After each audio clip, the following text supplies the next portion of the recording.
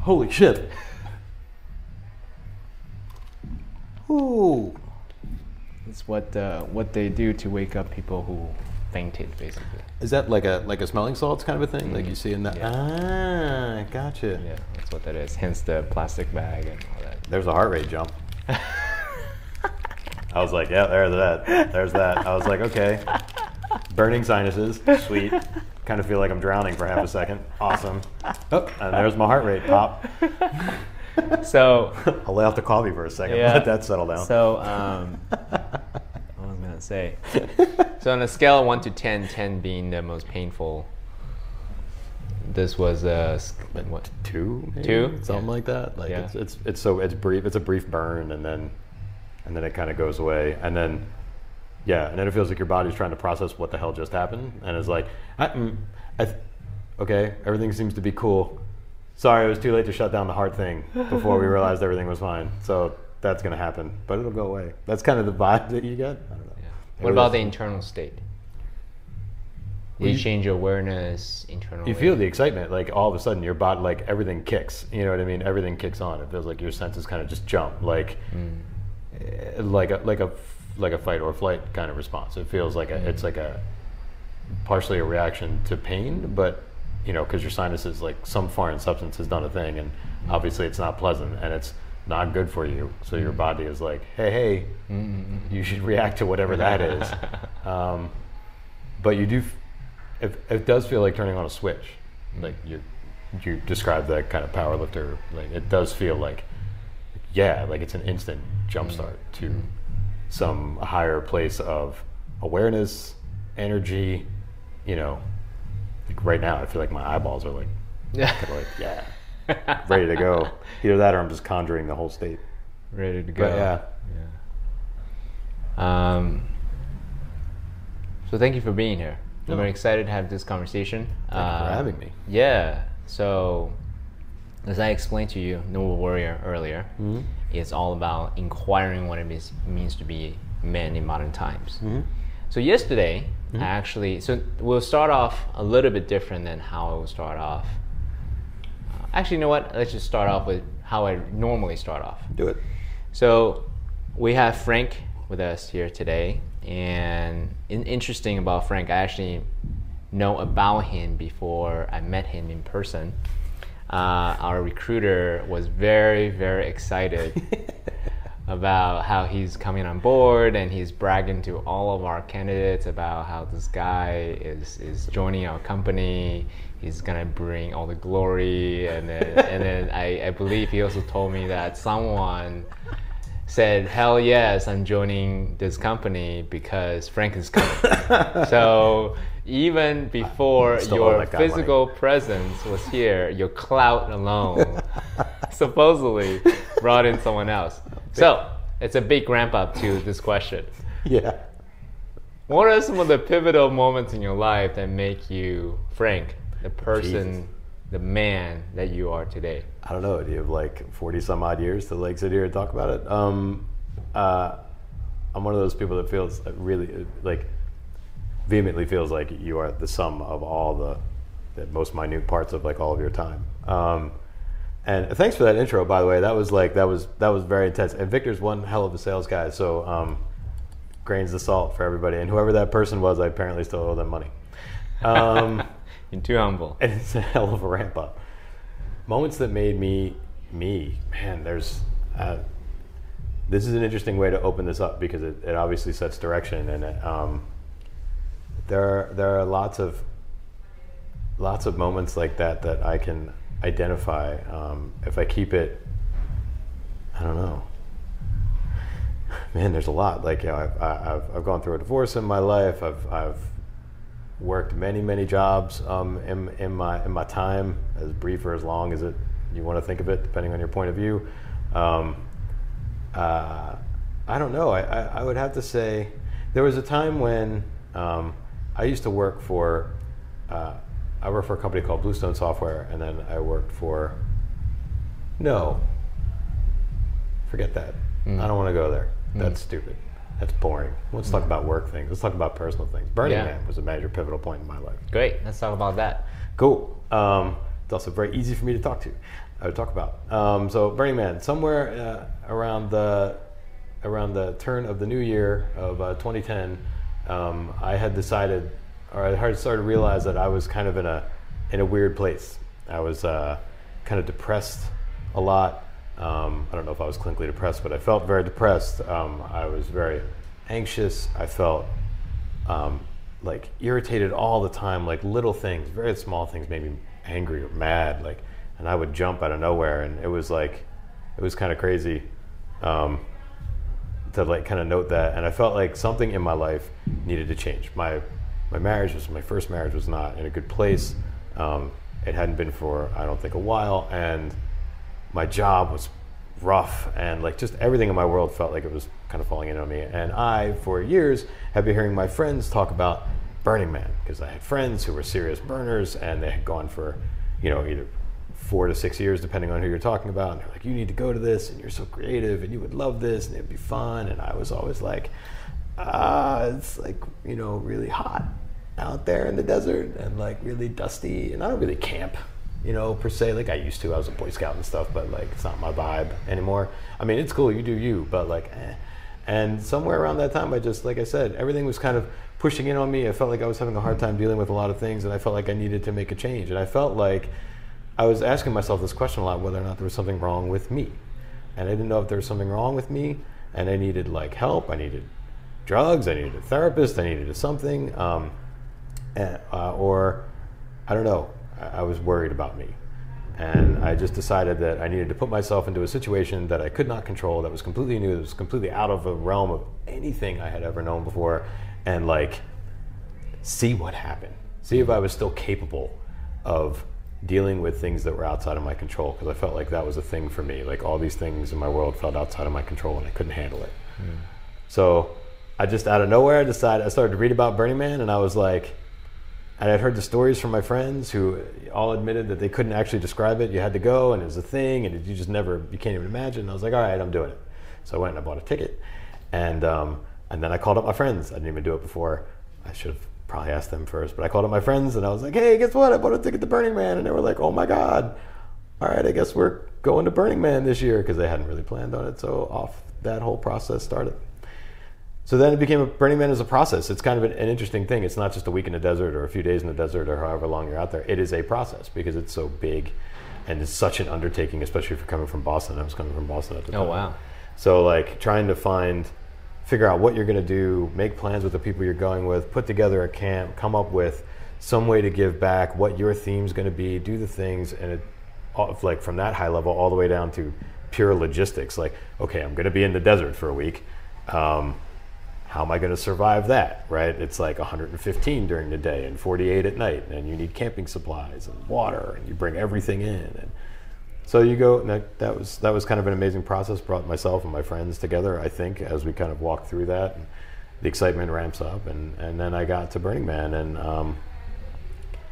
I don't know, from the moment that we got into a cab to go to Logan Airport in Boston, the three of us, because we were meeting 3 other guys from other parts of the country, one other guy from San Francisco. We were flying to Oakland to meet him and then drive, and then we had a couple friends coming from Southern California.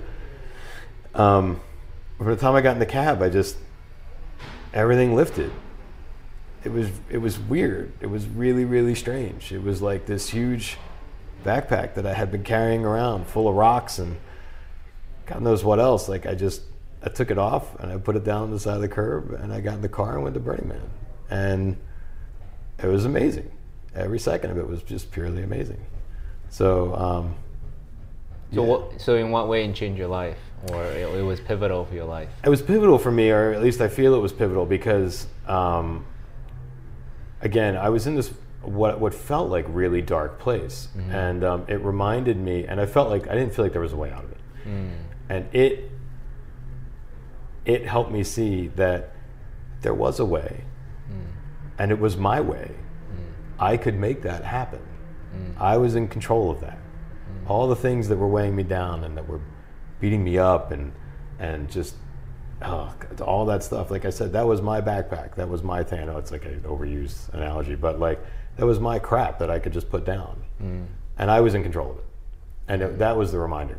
That's what Burning Man was. Burning Man was a reminder that it's not the things you can't control. It's not the unseen. It's not these weird outside forces that we talk about like all the time, and people will just be. It's you. It's like you. It's about how you want to approach the world, and that was the reminder for me. And it's something I still try to remind myself of today, because today these things still encroach upon me. Of course. I think they do for everybody, and like it's a good reminder to sit back and go, no. It's your world. Everything is a choice. And you have the power to do these things. So use it. So that's why. It's one of those things that the Buddhist philosophy is life is suffering. And primarily the source of suffering is this attachment, craving for these positive emotions, or this aversion for things that you don't want.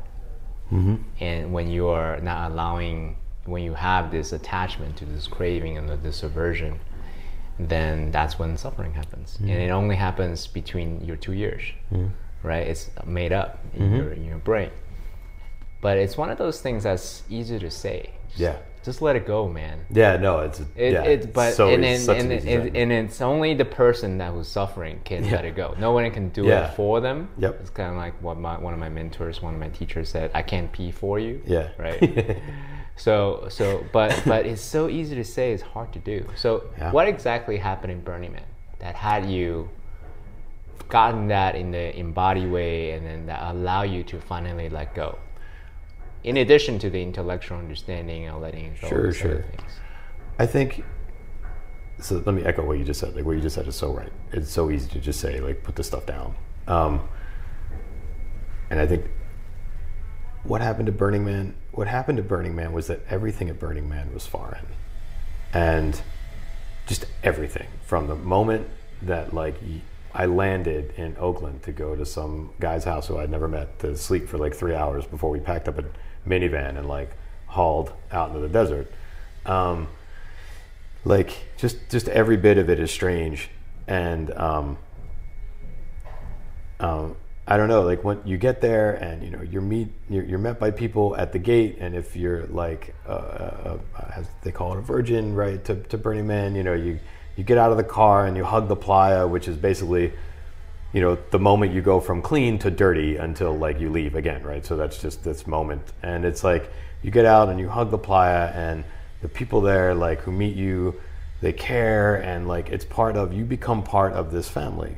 So you automatically feel, I don't know, there are lots of facets to this. I think one, you automatically start to feel cared for, I think, as soon as you show up at the gate.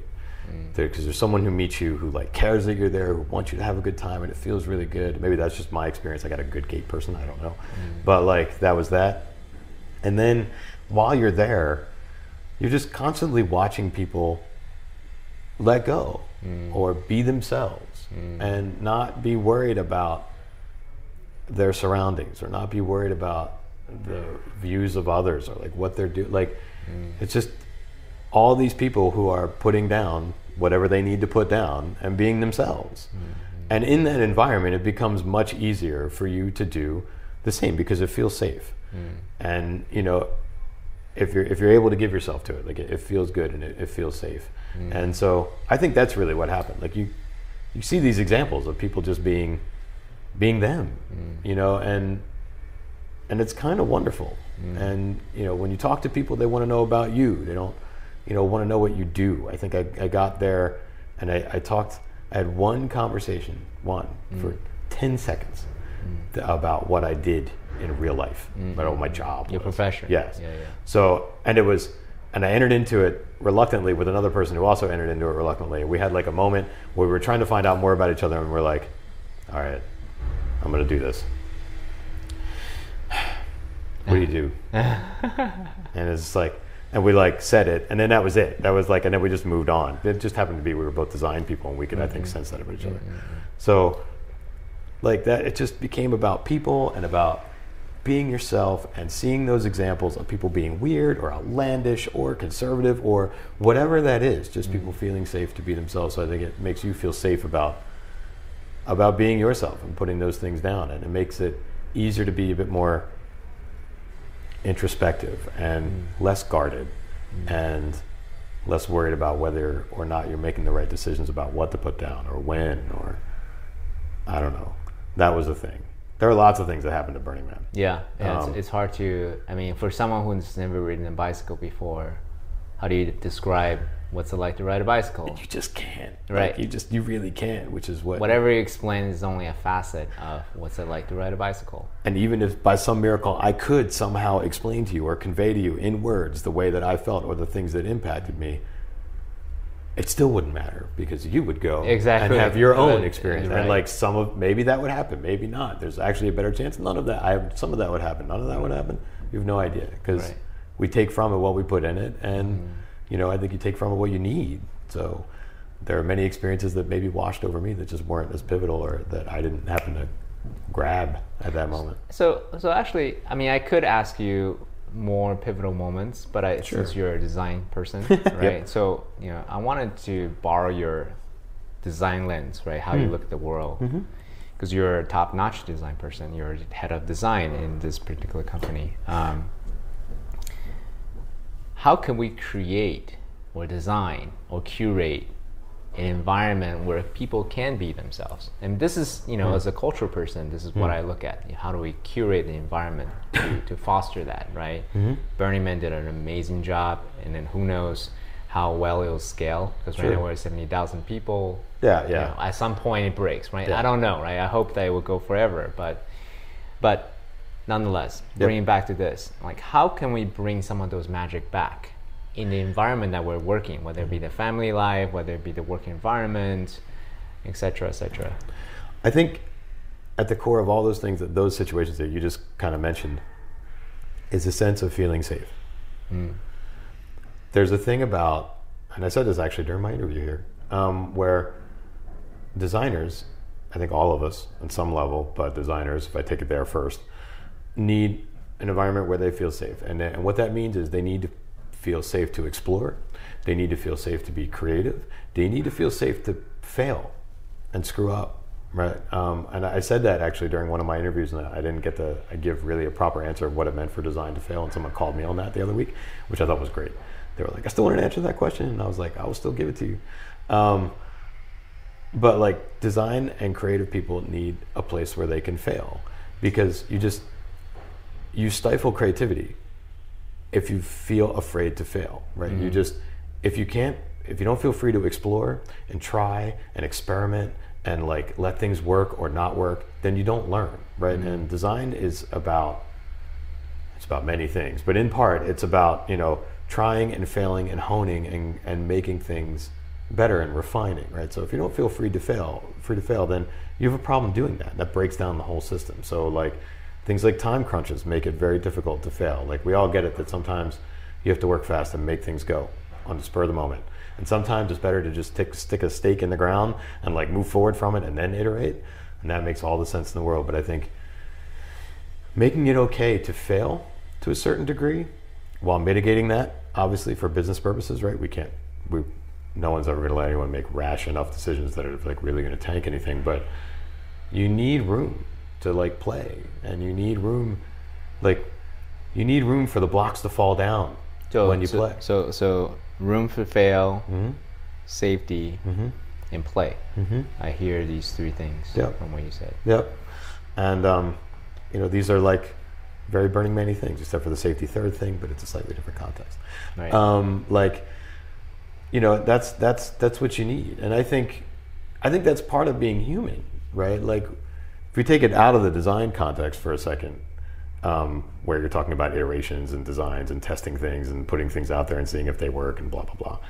If you look at like just all of us, I was watching a show the other night, I forget the name of it. It was talking about, I forget, it doesn't matter, it's on Netflix, I'll come up with it later, but part of it was about relationships and about what it means to be in kind of a good human relationship, and one of the things is like feeling safe, and that really resonated with me, because I think at the time when I went to Burning Man, I didn't feel safe. I felt very much at risk, and every facet of my life felt risky, and scary, and like I was out of control, and in a bad way, because there's something about being out of control in a good way, which can be very empowering and invigorating. Being out of control in a bad way where you don't feel safe, where if you fall down, you might not actually be able to get back up. That's not good. So I think all of us in our relationships, in our work environments, in our home environments, you need to feel a level of safety so that you can play, so that you can do things outside of the norm, so that you can feel free to break boundaries and you can extend yourself into places that don't feel comfortable. Because if you fall down, that's scary, right? So if you're in a relationship where you feel safe, you feel like your partner has you, right? You feel like that person is with you. You feel like they're behind you. They may not have all the answers, they may not be able to say the right things all the right time, but it doesn't matter because you know that they're there, and that's what you really need. And so and work environments are the same thing. You need to feel a level of safety. You need to feel that in your world, I think, to be able to push. It's certainly helpful. How do you do that though? For your team members, for your spouse, for your family? How do you actually? So I'm a tactical person. Right? I want to make sure that people, the listeners, actually walk away with something that they can practice. Yeah. Principally, I totally agree, 100%. Totally, yeah. Want to do that. I'm there with you. Yep. How do I do it? How do I emulate it? From your perspective. If I talk about design, if I take it again from the small world, sure. And then we'll go big. Yeah, let's do that. In the design world, you need, as the person who owns design here, right? It's my job to make sure that the people on the design team have time. It's about making sure that they have room to go explore. It's about making sure that they have I hate to use the term air cover, but it's me who's going to look at our CEO and basically say, no, we can't get that done right now because we need room to iterate. And you're going to reap the benefit on that. And that's my job, is to create that environment and build that relationship with him so that he believes me, right?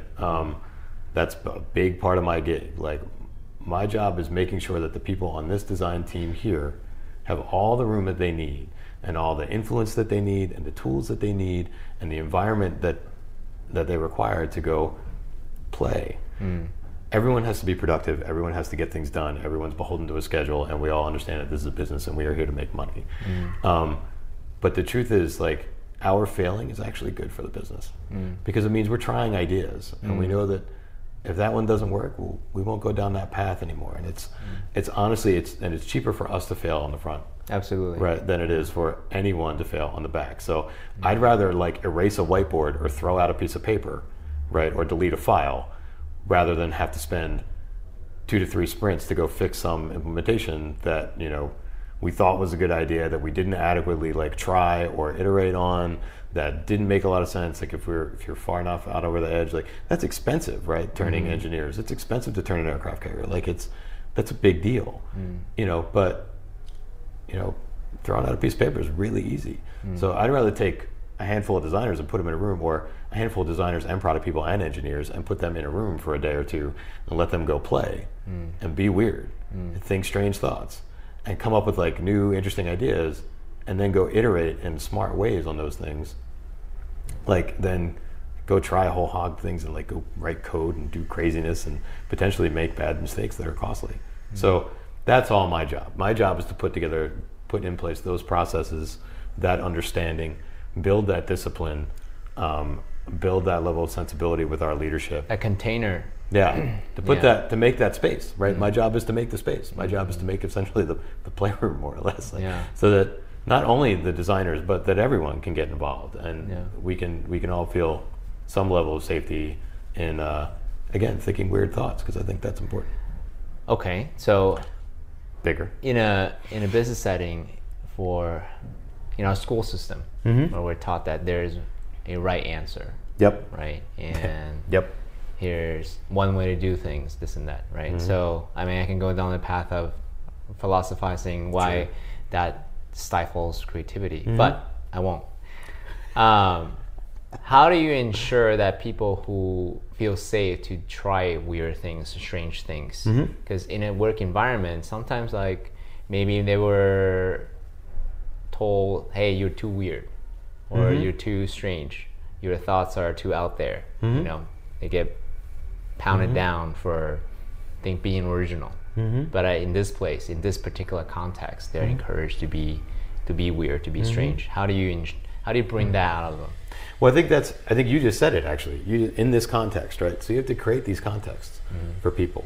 You have to create these spaces and this process by which here's a place where we get to be like really weird. And so you actually say that? Yeah, I would. Yeah, absolutely. Be weird. Totally, 100%. Be strange. Like, absolutely. Like I mean, part of my career, you know, I was at Microsoft for a while, and one of my favorite things about Microsoft was the Microsoft research team, and one, because they're incredible people, and two, just because they have processes in place, and a lot of companies do this, so it's not just exclusive to them, but like they're big enough where they have some room to go do this too.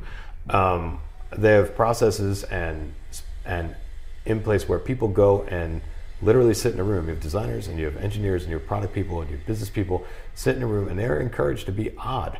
Like you're encouraged to solve design problems around things that kind of relate to the technology or like kind of don't, or like just think weird. Like we would do things like imagine you're designing this interface, right? Okay, so you're doing an interface for a thing. It's got to be able to do A, B, and C, blah, blah, blah. And we all get that from like one particular context. Okay, now imagine you were doing it from the context of a washing machine. So it's like, you know what a washing machine panel looks like, and you know what kind of like how that feels and whatnot. Like imagine that's your construct. You're doing it like that. Or you're looking at ways to solve certain problems, and you're going to put yourself in the context of, okay, you run an organized crime family.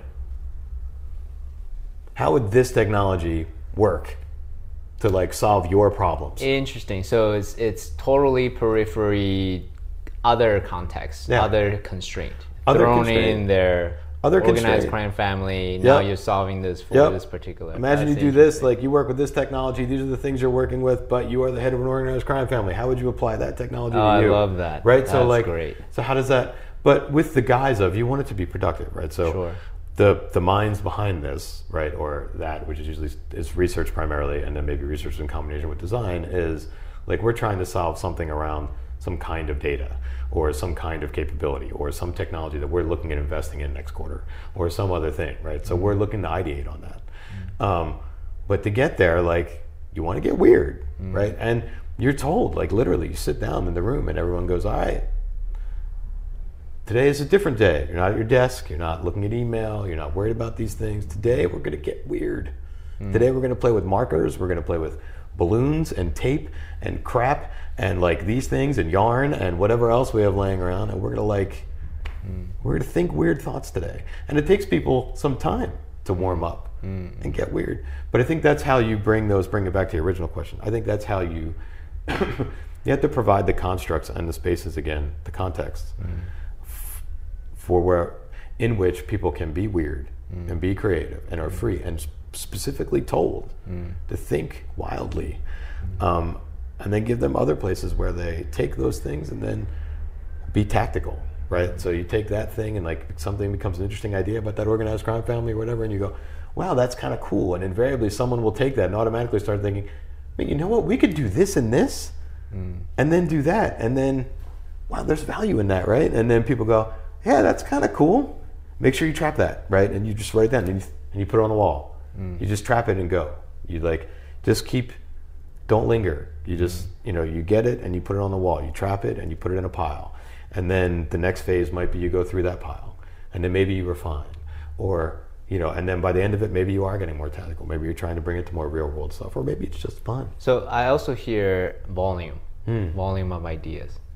Yes. That's how you get to good ideas too, right? Absolutely. Did I capture that? 100%. When I was in design school, we used to like one of the things we did in design one, I think, we were like freshmen, like you had to do, design two, you had to do 50 thumbnails for everything. And a thumbnail is basically a little sketch. Let's take something mediocre. You're going to do a brochure for somebody or something. You're going to do a menu for a restaurant. I'm a graphic designer. So you're going to do a menu for a restaurant. You had to do 50 sketches of what that could look like. 50, no less. At least 50. And that was the requirement. What's funny about that is that you always basically go back to your first like 1, 2, or 3. But that's not really the point. The point is to get your head in a space of generating ideas and thinking creatively. Because at some point around 10, 12, you start to run a little dry. And then you're sitting there racking your brain trying to figure out where do you go next. And then you learn the techniques of being like, well, what if I turn it upside down? What if it's not a menu? What if I start with desserts first? What if I look at this visual as opposed to that visual? What if I look at it from this context completely? What if what if it is electronic? What if it's something else? And you have to like force yourself to think further and keep pushing, because even if you don't go back to those ideas, there's value in it, because the next time you attack that problem, you're building that muscle in your brain of thinking wildly, of thinking differently, of making sure that you're not leaving anything on the table. We can all sit and come up with like basic ideas for all these things to get these things done. That's not how you push the envelope, and that's not where the real value is, and that's not how you push industries or markets or come up with differentiators. You've got to think past that. Okay, so I love that you used analogies like muscles and things like that, because that's something that people can grasp, right? So you are really, really good at design. So you're the Arnold Schwarzenegger of design, let's say, right? The Mr. Olympic of design. No, right? That's cool. Do it.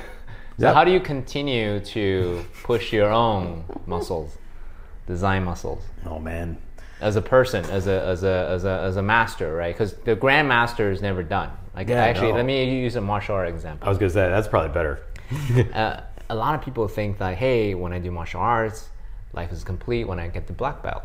But the real practitioners know that your practice begins at black belt. Yeah. Because then you no longer need to worry about the fundamentals. The basics, yeah. Right. Then the grandmaster is like, yeah, I can continue to craft this, and then now he can like cut someone with just like a leaf or something. Yeah. Like, that's like the movies, what they show. Anyways, going back to you, so design. So how do you continue to craft, master your own craft?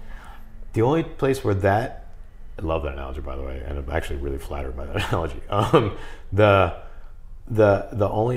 The thing that's different, or where that analogy breaks down, is that the environment. It's one thing. Maybe it doesn't break down, because maybe I just don't know enough about martial arts, honestly. Place where I immediately think is different, or a place where I feel like it's different, is that, so the environment in which I practice. So I may be very good at it. As much as I know, there's exponentially more that I don't know, because there are exponentially more problems out there to solve. There's an infinite number of problems to go solve, right? So as many problems as there are to solve is there's even more, is exponentially more than that, iterations on how to potentially solve them. So there's like a lot out there. There's a lot in, like, your toolbox gets bigger, but just because I have a fairly big toolbox and maybe I can like go build a house doesn't mean I can go build a 80-story skyscraper, right? That's a different thing. So we're constantly learning, and the environment in which we're practicing is also changing. So before I was here, one of the people on my team at my previous place was right out of school, and it had been honestly a long time since I had managed anyone who was kind of right out of school, and that was both terrifying and exhilarating, because I learned so much from that person right out of school, because they from teaching it, or from the person, from the person and like their practice and how they approach problems and how they look at things, because the world is so much different, right? Like I know a lot of things and I have a lot of answers and I can come up with a lot of crap like off the top of my head, because yes, the muscle that I've built is like pretty strong, and I know a lot. I've been a lot of places and I've seen things fail and I've seen things succeed, and that's really great. So I can be fast. But like, the world is different and it's always changing, especially the design world. The tastes change, the technology changes like as fast as you breathe. So the way that we approach these things, there are certain things that stay true. The way we approach problems, the way we're creative, the way we iterate, thinking weird, all that good stuff. But sometimes the technology we use drives our thinking in different ways. And it's really cool. It was really cool to experience my practice through his eyes, with his way of thinking, the new technology, and the way he approaches problems was like amazing. And it, none of us are geniuses. It's just different. And it's like, that's how we grow. Like, we grow by pushing ourselves, and there are no right answers, right? There are no right answers, there are no wrong answers. I don't want to go back to that either and dive into that crap. But because I think we all agree on that. But there are some answers that are more right and some answers that are more wrong for any given problem at a particular place in time. So how do you arrive at those things? So I don't know. How do I keep pushing? I'm always looking at what's new coming down the pike. I'm always looking at the market. I'm looking at the technology. I'm trying to understand what that means. You're looking at culture. You're looking at the way people consume design, because that changes. It's changed radically in my career. Like when I first started, we were putting pictures on this thing called the interweb or whatever that is. Like that was my world when I did the first website design in my major, and no one knew how to talk about it. To today, man, like that's a hell of a leap. So the way we all consume design, the way we view it, the value that we place on it, the value that we don't place on it, the places in which it manifests itself more than not.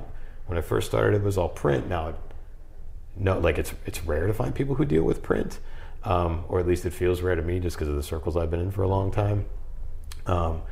And I don't know, like it's just, you just constantly push. I like to go back and forth. I like to pick up old tools. I like to surround myself with different people who view problems in different ways. Like I said, that person I just work with, or other people on the team.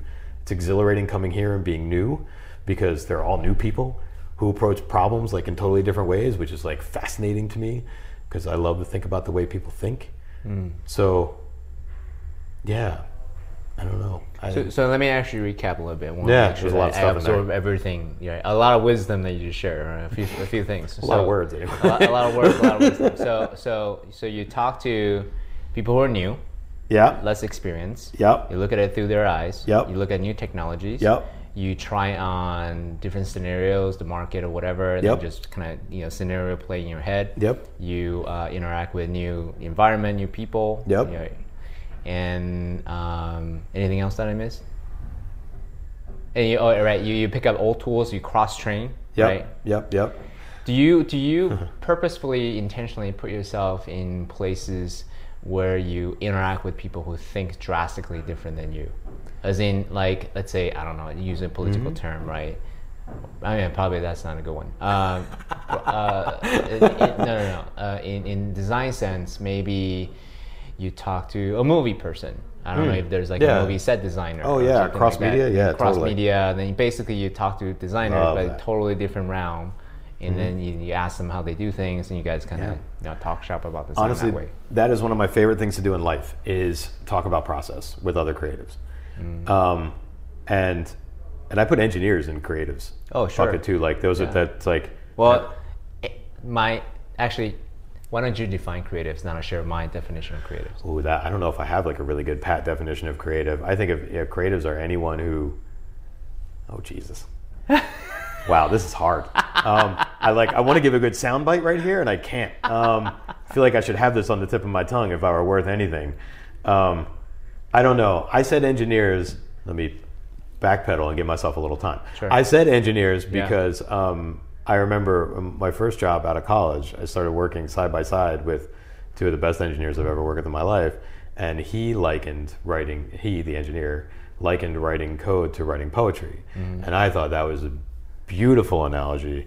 It's so elegantly put and so rightly put that it stuck with me for all these years, and I reference it all the time because it really is. And that's what I feel.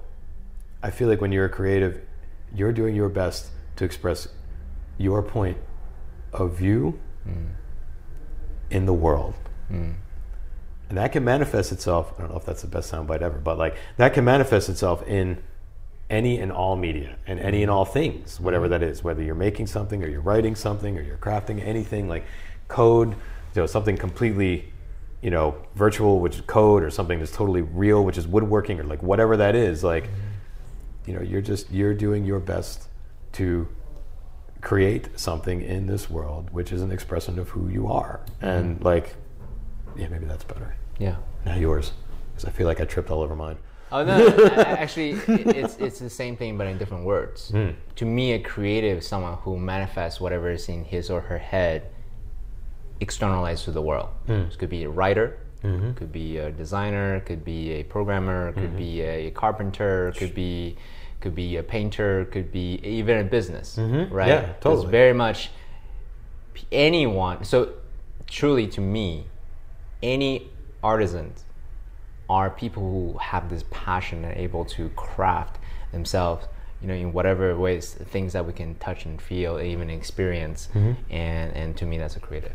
So it's almost every single person, as long as you're not just doing things mechanically. Yep.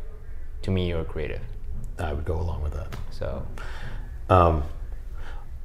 your other question, I love talking to other creative people who are, I think proactively, I guess is maybe the best way to put it. Actually, I love talking to everybody, but like, I really love talking to other artists artists and or designers.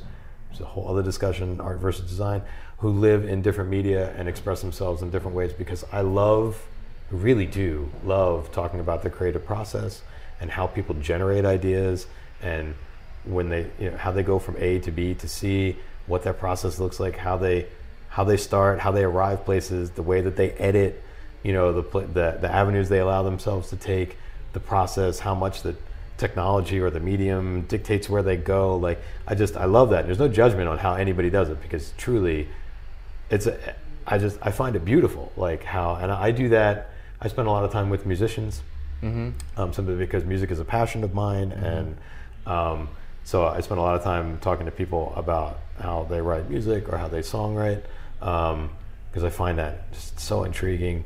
I've had some.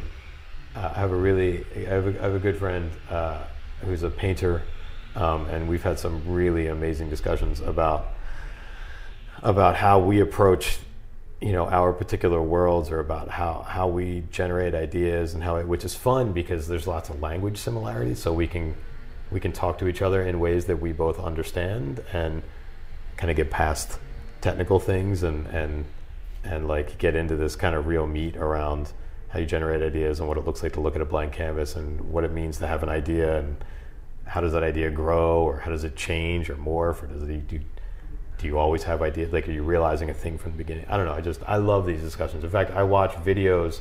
One of my favorite things to watch on the internet are videos of painters, designers who are talking about their process. And I collect books about sketchbooks and stuff, because I find that fascinating. Things that we find valuable, and how they generate. I don't know. So yes, I love that. I feel it's an incredible source of inspiration. So I stumbled upon a interesting reference to this guy Goethe. He supposedly wrote a book about colors, and colors to me as an engineer is like wavelengths, right? And this wavelength correlates with this color, But that's not how we interpret the world. We don't interpret the world, look at different wavelengths of this and the other thing. Right? So he wrote a book purely from a subjective perspective, and he articulated this ineffable thing called color, because my blue and your blue may be very different, but he is able to articulate. So in the world of design, right, looking at the world through like colors, and because you mentioned a couple of things, how do you, there's so many different directions that can go. I wanted to ask you two questions. Because you talked about cross-training, talking in different viewpoints, learn from a lot of different, perspectives. That's going wide, right? How do you ensure that you're actually going deep in terms of mastery? Because I'm very much a generalist. I love talking to everyone, learn about everything. I'm curious. But how do you, from the design point of view, go deep as a designer? When I was talking about, so I was just talking about conversations I was having with like my painter friend, and we speak the same language. Right. That's about like your toolbox, and kind of the, you got to learn all the rules before you can break them, kind of things. Like you've got to know the words, right, so that you can get into it. I feel like if I take this from how do I still make sure I'm going deep, there are lots of lessons that I learned in school about how to talk about design, and about how to make it relatable to people, or about how to communicate with other designers about things. And there are things about color and shape. It's all the theory stuff. You learn the same stuff, like music theory. Like, it's all the same thing. Like, you get these building blocks so that you can, or like you were just saying, up until you hit your black belt, You're learning tools, right? These are basics. These are things, and then you really begin. that's when you become a master. That's when you become an artist. That's when you take the tools and you make things. You make your own style. You make your own variations. You come up with your own patterns, your own bits and pieces, like your own interpretation of that discipline, of that medium, of that whatever that is. That's when it becomes really beautiful. And I think, I don't know, I routinely go back to the core lessons that I learned when I was in school as a designer and apply them to everything that I'm doing regularly. In those conversations with that painter, we'll start. I remember I was looking at like a new piece that he had done, and I was like, this is amazing. I was like, tell me, do you always do a 9 grid? Like, do you always do this? And like, is this always segmented this way? And your palette, like when you start, like, do you start here you geek with out. the cool? Yeah, there's totally, and it. that's the best way to talk about it. It's like you completely geek out, and that's what it means for me to go deep, right? People who geek out go deep, right? I have conversations with like Victor here about Porsches, right? Like he will geek out, right, about that, and that's what it means to be to go deep for me, is to like really geek out on it. Like I want to know, like, when you thought about that, were you at the grid like in the first place, or like did you arrive there? Did you like how do you set up the rules around your palette and color and contrast, right? Where do you want me to go? Like, because I think you want me to do this, then this, then this, and this. Is that what you wanted? Like, and those are the conversations that I love to have, because that's in my head what it means to be like. That's the design aspect of things. Like, I am setting up a language and a system and a world in which I know you're going to inhabit. And I need to make sure that you understand what those things are and where you live, again, so you can feel safe. Bringing it back. So that like you understand how to explore and how to examine and where to go and where I want you to linger and where I want it to be like fleeting and all that good stuff. Like, and I love that, because I can have that conversation with musicians. There's a book I want to write at some point. Please nobody steal it. Actually, it doesn't matter. Who knows if I'll write it. If you write it and it's brilliant, I will love it and I'll read it and buy it. I want to talk. There's a way that I think we talk about music and a way that we talk about design that is very much the same. It's like repetition and variation. There's contrast. There's color. There's mood. There's places where you linger. There's places where you don't. Like, contrast is big hits, big separations, loud, soft, and then there's other more moody places with analogous colors, right, where it's very like kind of soft and it's supposed to be more atmospheric, and where I want where you want people to linger and kind of float, and then you want to take them to a different place, and the piece has to have a point of view and all that good stuff. And I love talking about that. I remember one Christmas, talk about a super geek moment where I'm sure everybody wanted me to shut up, much like everyone listening now. My father is huge into realistic art. He's not so much into modern art. He in his words doesn't get it, which I always find funny. It's a whole other discussion. But he loves Norman Rockwell. This is like his thing, right? So it's beautiful, like beautifully illustrated, like heartwarming images of days gone by. And like he has this coffee table book. He's very excited to show me one year about this Norman Rockwell stuff that he got. And it's a beautiful book. And Norman is hell of a painter and an illustrator. So like he's like, isn't it beautiful? And I'm like, yeah, and my wife was sitting there, and I was going through the book, and she challenged me, and she was like, but like, what makes him so special? Like, what makes this special? And she wasn't being argumentative. She was very conversational, but she was challenging me, like, challenging you, not your dad. Yeah, definitely not challenging me. And like, what makes him so, like, what makes this great? She was literally like asking, we're very open, like, what makes this so great and that other thing? Because there are lots of people who paint realistically. And I'm like, okay. And I should have warned her, because I was like, I'm just going to super geek out right now about what's going on. So I was like, okay, this. You asked for it. Like, here it comes, right? So it's kind of like asking me about Burning Man. Like, here we go, right? So I opened the book, and I'm like, okay, so take this piece. What's great in that book is that there were sketches too, but like, if I just look at this piece, let's look at how it's organized. Do you see this grid?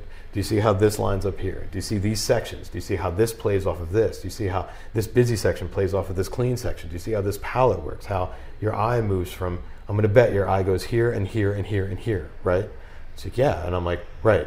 He did that on purpose, specifically.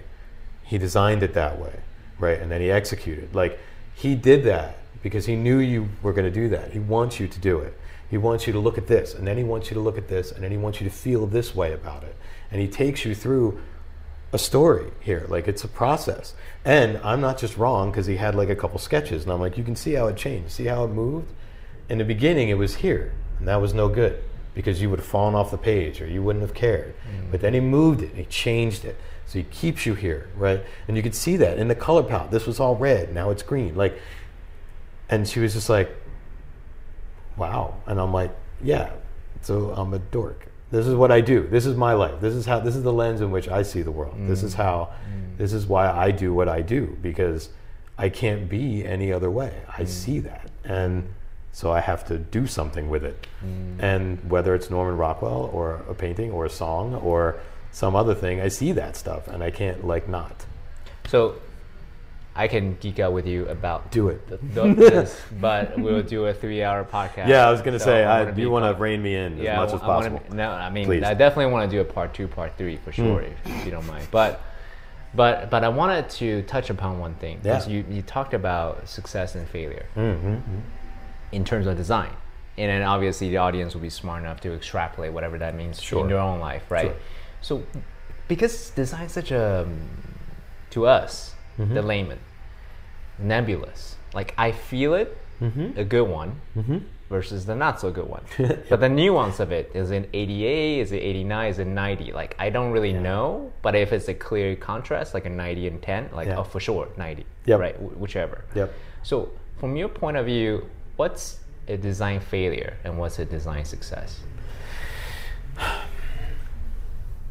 You know what's funny is, to that person here who asked me that question, right? Who was like, I want that answer, like what design failure is. And I was like, and it's a fair question, I should give you one. I actually walked by him the other day. We still haven't gotten a chance to talk about it, but I walked by him. I'll send him this podcast. Well, he and I will chat about this, but I walked by him the other day and I just quickly was like, you wanted an example? Windows 8. Design failure. And he was like, ooh. And I was like, right, we'll talk more later. And what I meant, I kind of want to keep that conversation going, I think, for like years now. I think we should just, it's like a chess match where someone like makes a move and then drop a hint. Yeah, just like 6 months later, like, hits the timer and then like the board goes into a closet and then a year later somebody looks at the board again and moves another piece. And I say that with love. And I say that because I was at Microsoft during the time when Microsoft really realized Windows 8 was a failure.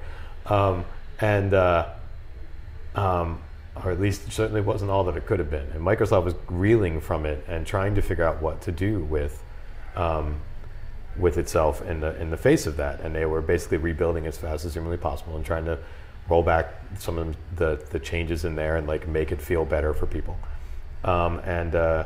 The gentleman who owned the design for Windows 8 at that time moved from Windows and came into Microsoft Office where I was working. And he took over the Office design team. And I probably shouldn't tell this story on a podcast, but why not? I still think it's a really great story because I think that it was kind of a beautiful lesson in the end.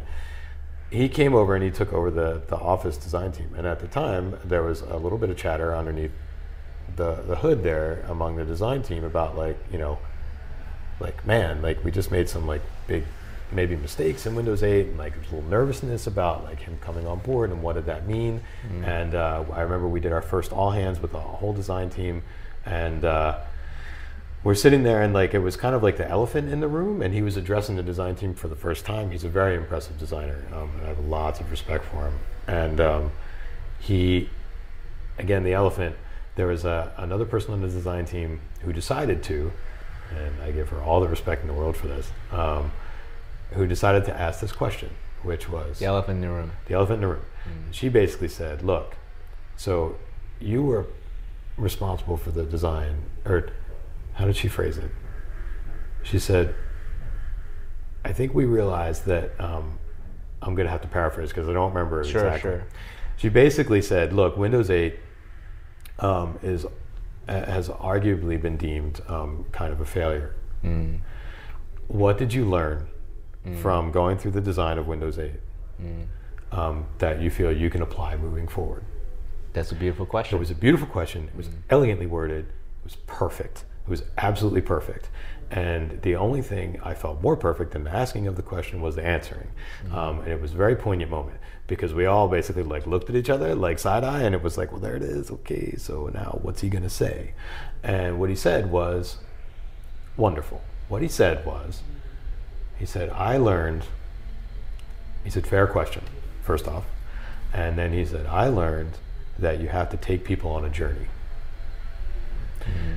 And what he meant by that was, you can't go too far too fast. That people, again, need to feel safe.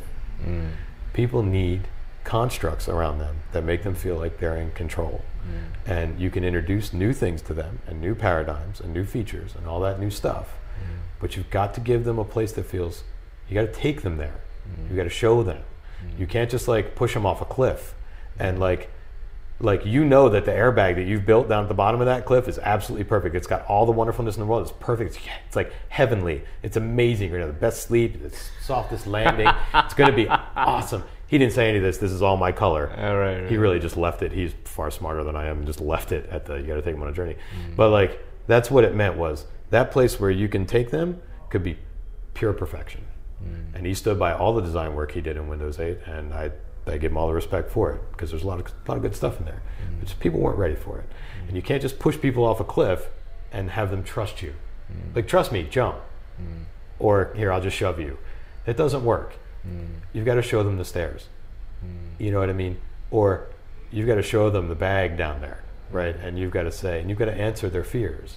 You've got to show them that like there's a way to get there. And even though you can see it, you know where people are going to go, there's a process to introducing that new change. And if you make people feel unsafe, they're going to balk. No one's going to jump off that cliff. It's not going to happen. So, because people are generally resistant to change, so you've got to help them feel good about it. And yeah, it was a tough moment, but it was a well handled. On both sides. Yeah, on both sides, on all sides. Yeah, it was really, really well handled.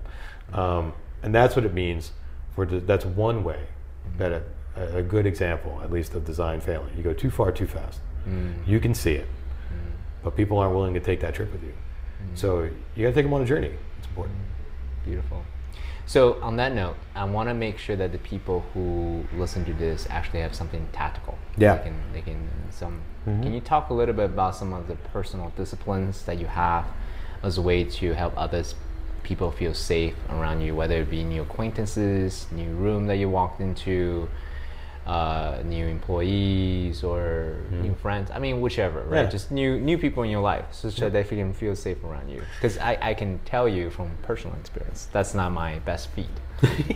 my trait, I'm the guy who would just shove people over the cliff and say, "See, I told you, it's gonna be fine." You're welcome. Yeah. So not my best. So I'm learning a lot from here. Thank you so much. I don't know, man. Take it all with a grain of salt. There's I don't Yeah. think there's any magic bullets. It's just like, my experiences and then everyone else's is like, you just, add them to the toolbox. So what are some of the disciplines that you use for? Let me perhaps even broaden this question a little bit. Yeah. What are some of your personal disciplines that you have to ensure that Frank operates from groundedness, from like the best Frank that Frank can be? Then perhaps you can include, the aspect that you mentioned. I think the most important thing in my life that I do is something that I didn't do, which is I got lucky and I happened to find the best wife on the planet, because she's the one who keeps me most grounded all the time. How does she do that? Oh, she constantly calls me on my shit. Oh, okay, great. God love her for it, because I am full of shit, as anyone who's listened this long knows. So I surround myself with, I'll extrapolate from there. I surround myself with people who I think are free to call me on my shit, and I encourage them to do it. I don't always respond well to it, because I like to believe that I am grounded and I can be safe and I'm a great active listener and I can do all that shit and I'm very enlightened, but I'm not. I, like everyone else, fight to do that or be present, like before we even started this podcast.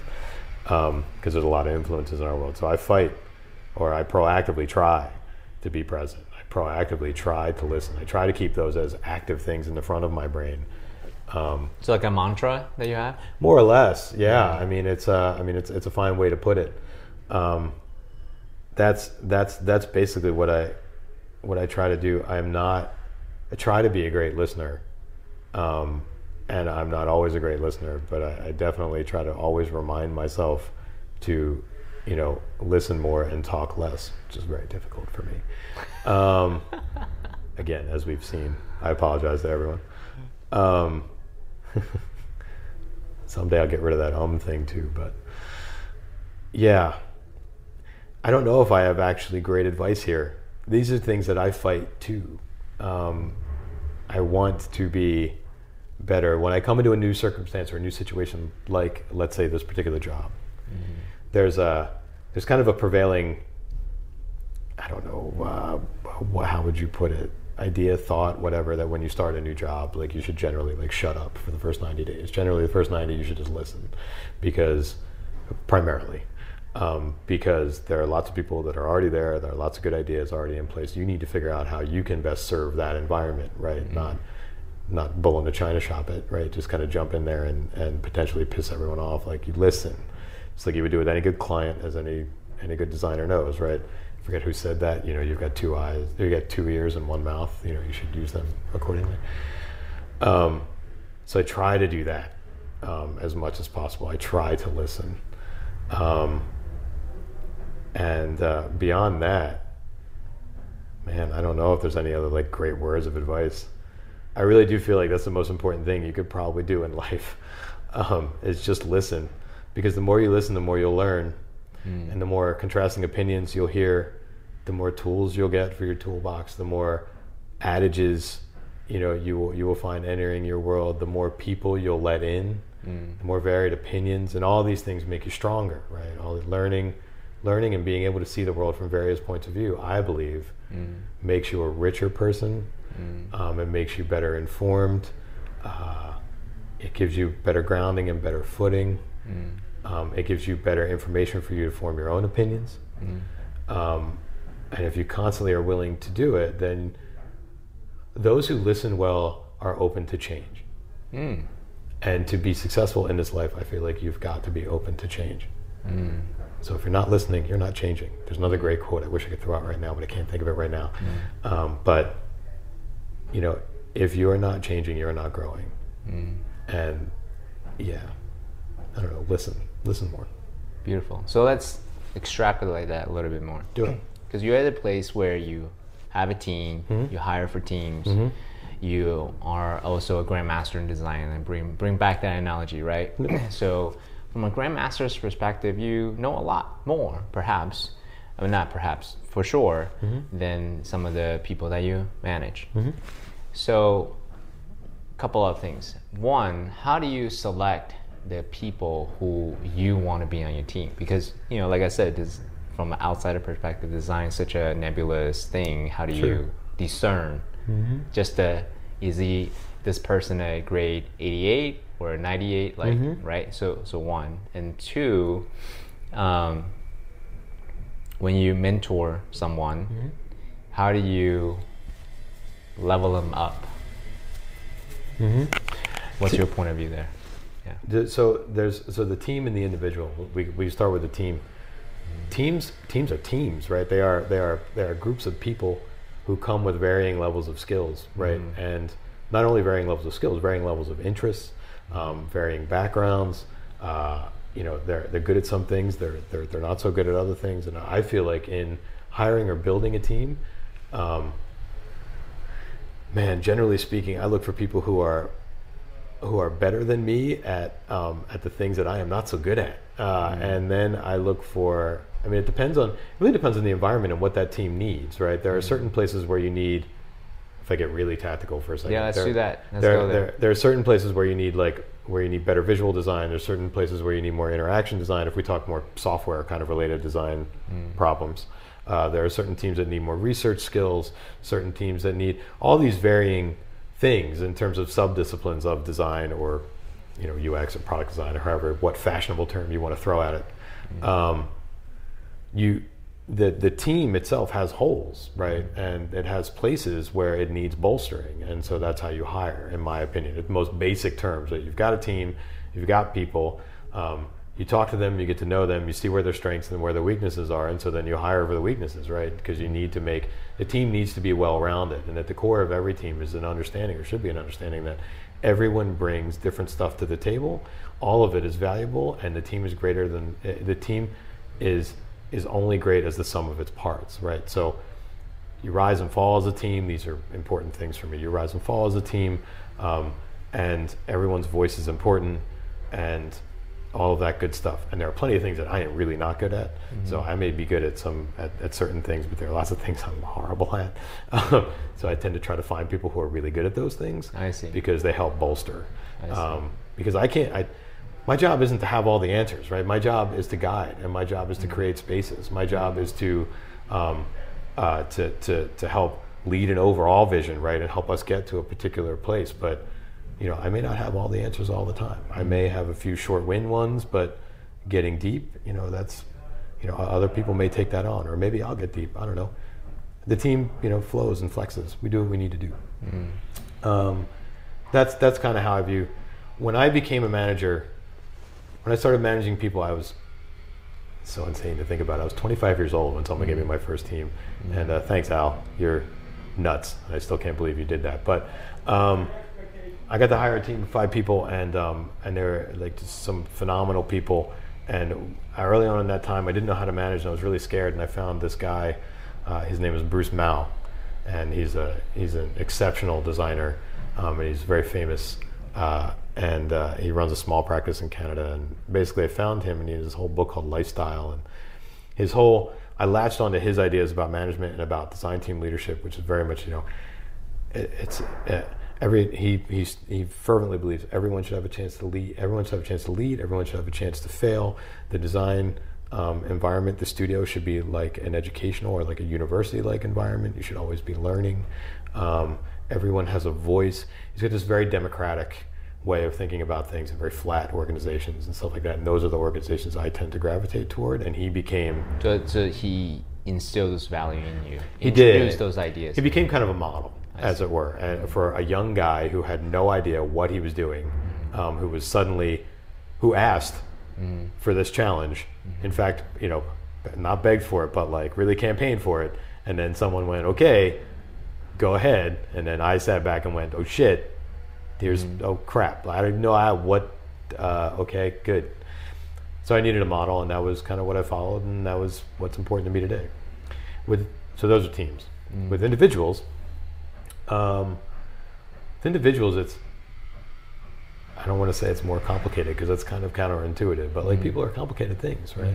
And it's not just when you mentor someone or you're trying to bring them up in the discipline, it's not just what I want, right? It's far more important, like what they want, right? Like my job is to make sure that the people on the team, in fact, the people that are around me, as an executive, that they feel, again, safe, we'll bring it back around, that they feel that their careers are well cared for, like that they're in good hands, that they have work that makes them feel good and inspired and creative, that they have challenges in front of them that make them feel like they're pushing their career and their life and their discipline and whatever is most important to them ahead. And again, I say whatever is most important to them, right?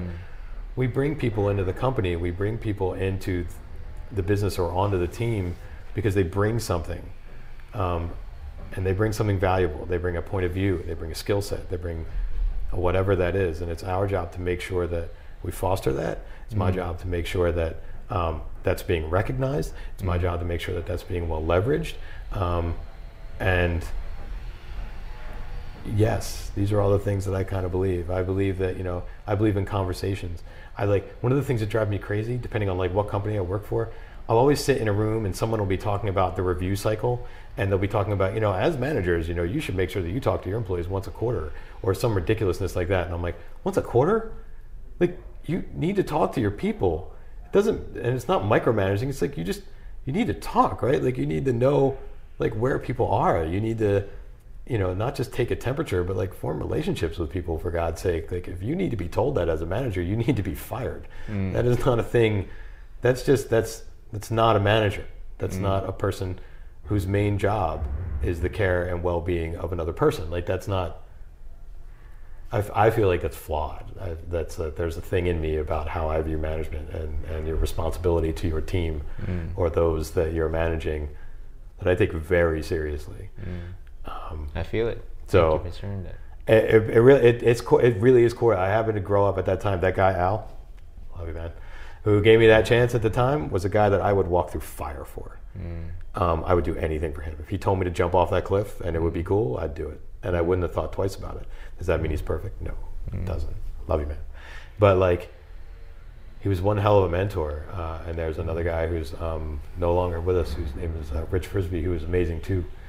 But these are the people who shaped me as a young guy or young leader, young person, and instilled in me this kind of belief that, people, it's people over everything else, honestly.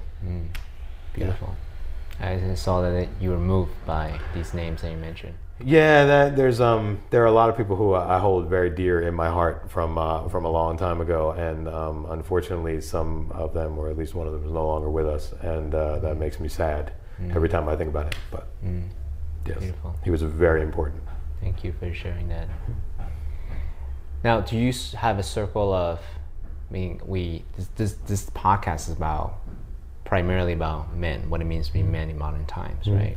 Do you have a particular point of view about that? Like, how do you be a man in modern times? Man, it's such an interesting, I don't want to say it's a loaded question. It's like an interesting question, and like, it's funny because there are labels in that question. There's man, and then there's modern times, and like, what does that really mean? And, sure. And I don't know if I have too much of a point of view on that. And it's funny, it's going to sound like I'm dodging, but it's like, I feel like it's hard to figure out what it means to be a human in modern times, honestly. Like, we have so many influences and so many ways that we are exposed to information or ideas or points of view, and so many things tugging at us, I think, all the time, that are demanding our attention and pulling us from being present and pulling us from real people or real relationships or things or, the phone screen, and I'm guilty of it too. Like, it's tough. I feel like it's difficult for us to all figure out how to prioritize things in our lives. At least that's something I struggle with all the time. And I have, are there people in my life that I talk about that with? Honestly, there should be more. It's weird. I feel like as I get older, like, there are people, it is weird, there are people that I talk to like maybe every 9 months or something that I consider my best friends. And that is a weird thing, like, for me to say out loud, but I believe it, like, in my heart. Like, there are people who are so important to me, but I rarely get the chance to like interact with them, and that makes me sad. But like, they are my best friends, and they're those people that you can call up and you like pick up the conversation like 2 years later from exactly where you left off, and that's totally cool. Again, it's sad because you don't get to interact with them all the time. I don't get to interact, but I feel like my circle of friends is like very, very small these days. I have lots of acquaintances, lots and lots. 5,000 Facebook friends. Yeah, like we all, and even like, I don't even look at that number anymore. It's like so funny, those numbers and like those circles of people. But there are lots of people that I feel like I really do manage multiple circles of friends, and they're important to me from particular contexts or in particular ways. They're all important as humans, but they all kind of touch my world. And so let me ask you a follow-up question there. Yeah. Why are your best friends your best friends? Like, can you unpack that? And by the way, I'm not just targeting That's a good question. per se, right? And this is a thoughtful question. It is. So, is it proximity? Is it longevity? Is it you guys went through some? I mean, I don't want to plant words in your mouth, but why are your best friends your best friends? No, that's where I was leading for sure. Like, it's obviously not proximity, right? It's not like or frequency. Those people, like there's my best friend in life lives in Boston or in Cambridge, and I don't nearly get a chance to talk to him as much as I would like, and I miss him, and I miss his family, and it's funny. What does it mean to be a best friend? I don't know. I think I consider him my best friend because he makes me feel safe. He and I have talked about, I think we share extraordinary experiences together. We certainly went to Burning Man together. Like he's been instrumental in my life. He's almost like a mentor as much as he is a best friend in a lot of ways. And it's weird because I never really thought of it that way before, but like it's probably true. He's in a lot of ways a model, or I view him that way, for like how to live your life in certain ways. There's certain things I think he's done particularly well, and I'm in awe of that, of aspects of his life, which are like, it's very cool. He's put together a beautiful family. He's got a stellar career. Like he seems to deal with challenges very well. Like he's like, it feels very like aspirational to try to be like him in lots of ways. So he's someone I feel brings a lot of stability and like joy to like my world. So I don't know. And yeah, like we've gone through a bunch of crap together. Like we really have. We've gone we've known each other, I think, for, man, how long have we known each other? Geez, man, has it been like 12 years? Has it been that long? That's weird. It feels like what's funny is it feels like it's been forever, but it's only been 12 years, but that feels long. 12, 14, something like that. Anyway, yeah, I don't know. I think there are those people that you feel like you can be vulnerable with. I think that's what it means to have a best friend. It's someone who, will call you on your shit. And you know that, but you still feel free to tell them about all the mistakes that you're making, right? That you like, but you're going to hear it, and that's okay. Like you want it, you know what I mean? And maybe that's it, or at least a part of it. I don't know. It's a really thoughtful question. I feel like we could sit here and talk a lot about that. Do you actively cultivate? Because you do say you know tons and tons of acquaintances, right? No. And then do you feel like these are opportunities that you can potentially have more best friends, or that only happens when you go to Burning Man? It's funny. No, I don't. Man, geez, now you're gonna get me to just talk about my own failings. No, I feel like I constantly feel like I let people down, generally speaking, and that I'm not taking advantage of the friend group that I have. I know some particularly wonderful, beautiful, lovely, creative, strong people that I don't spend enough time cultivating relationships with. It's one of those things that I beat myself up about a lot, and it's one of those things that thankfully my wife beats me up about a lot too, because she's regularly, in a very lovely way, I'm sure. In a very lovely way, yes. And I appreciate her and love her for it.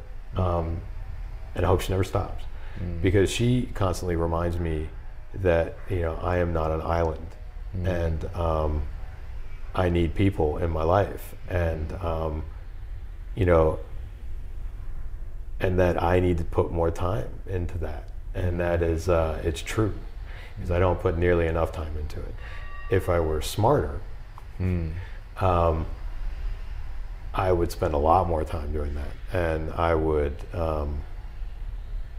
I would take better advantage of the wonderful people that I have around me. I have a lot of I have a lot of acquaintances, which weirdly feels like they're throwaway. They're not. They're very strong acquaintances, I guess is maybe the more gray area way to put it. I have no idea. Like, there are people who are very, very special to me that I really do. I wish I did have more best friends. I wish that I felt like I had more time, or I felt like, I don't know, I had more to give. I don't know. It's very difficult. It's hard to balance things. It's hard to balance life, and it's hard to balance, or at least it's hard for me to balance life and the demands of life and those things that are most important to me. I wish I had more time for my family even. I always feel like I'm running out of time.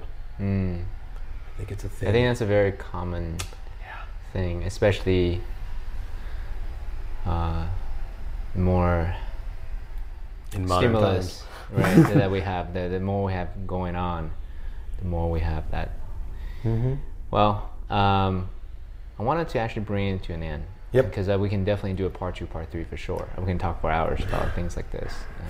At least I feel. I don't know if you want to. But I could talk for hours about anything if you haven't picked it up already. No, that's great. I love that. I definitely feel your passion. So for anyone that's listening, who really wanted to be the greatest version, the greatest man possible that they can be in this time, in this lifetime, right?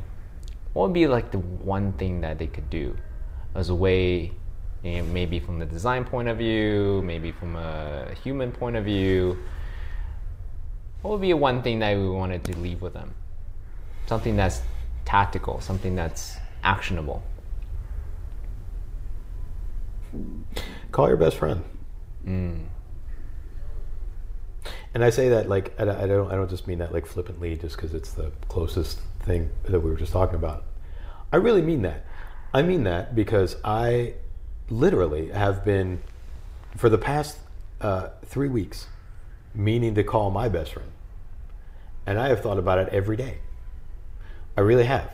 Oh, I gotta call him. Damn it, I gotta call him. Shit, I have to call him.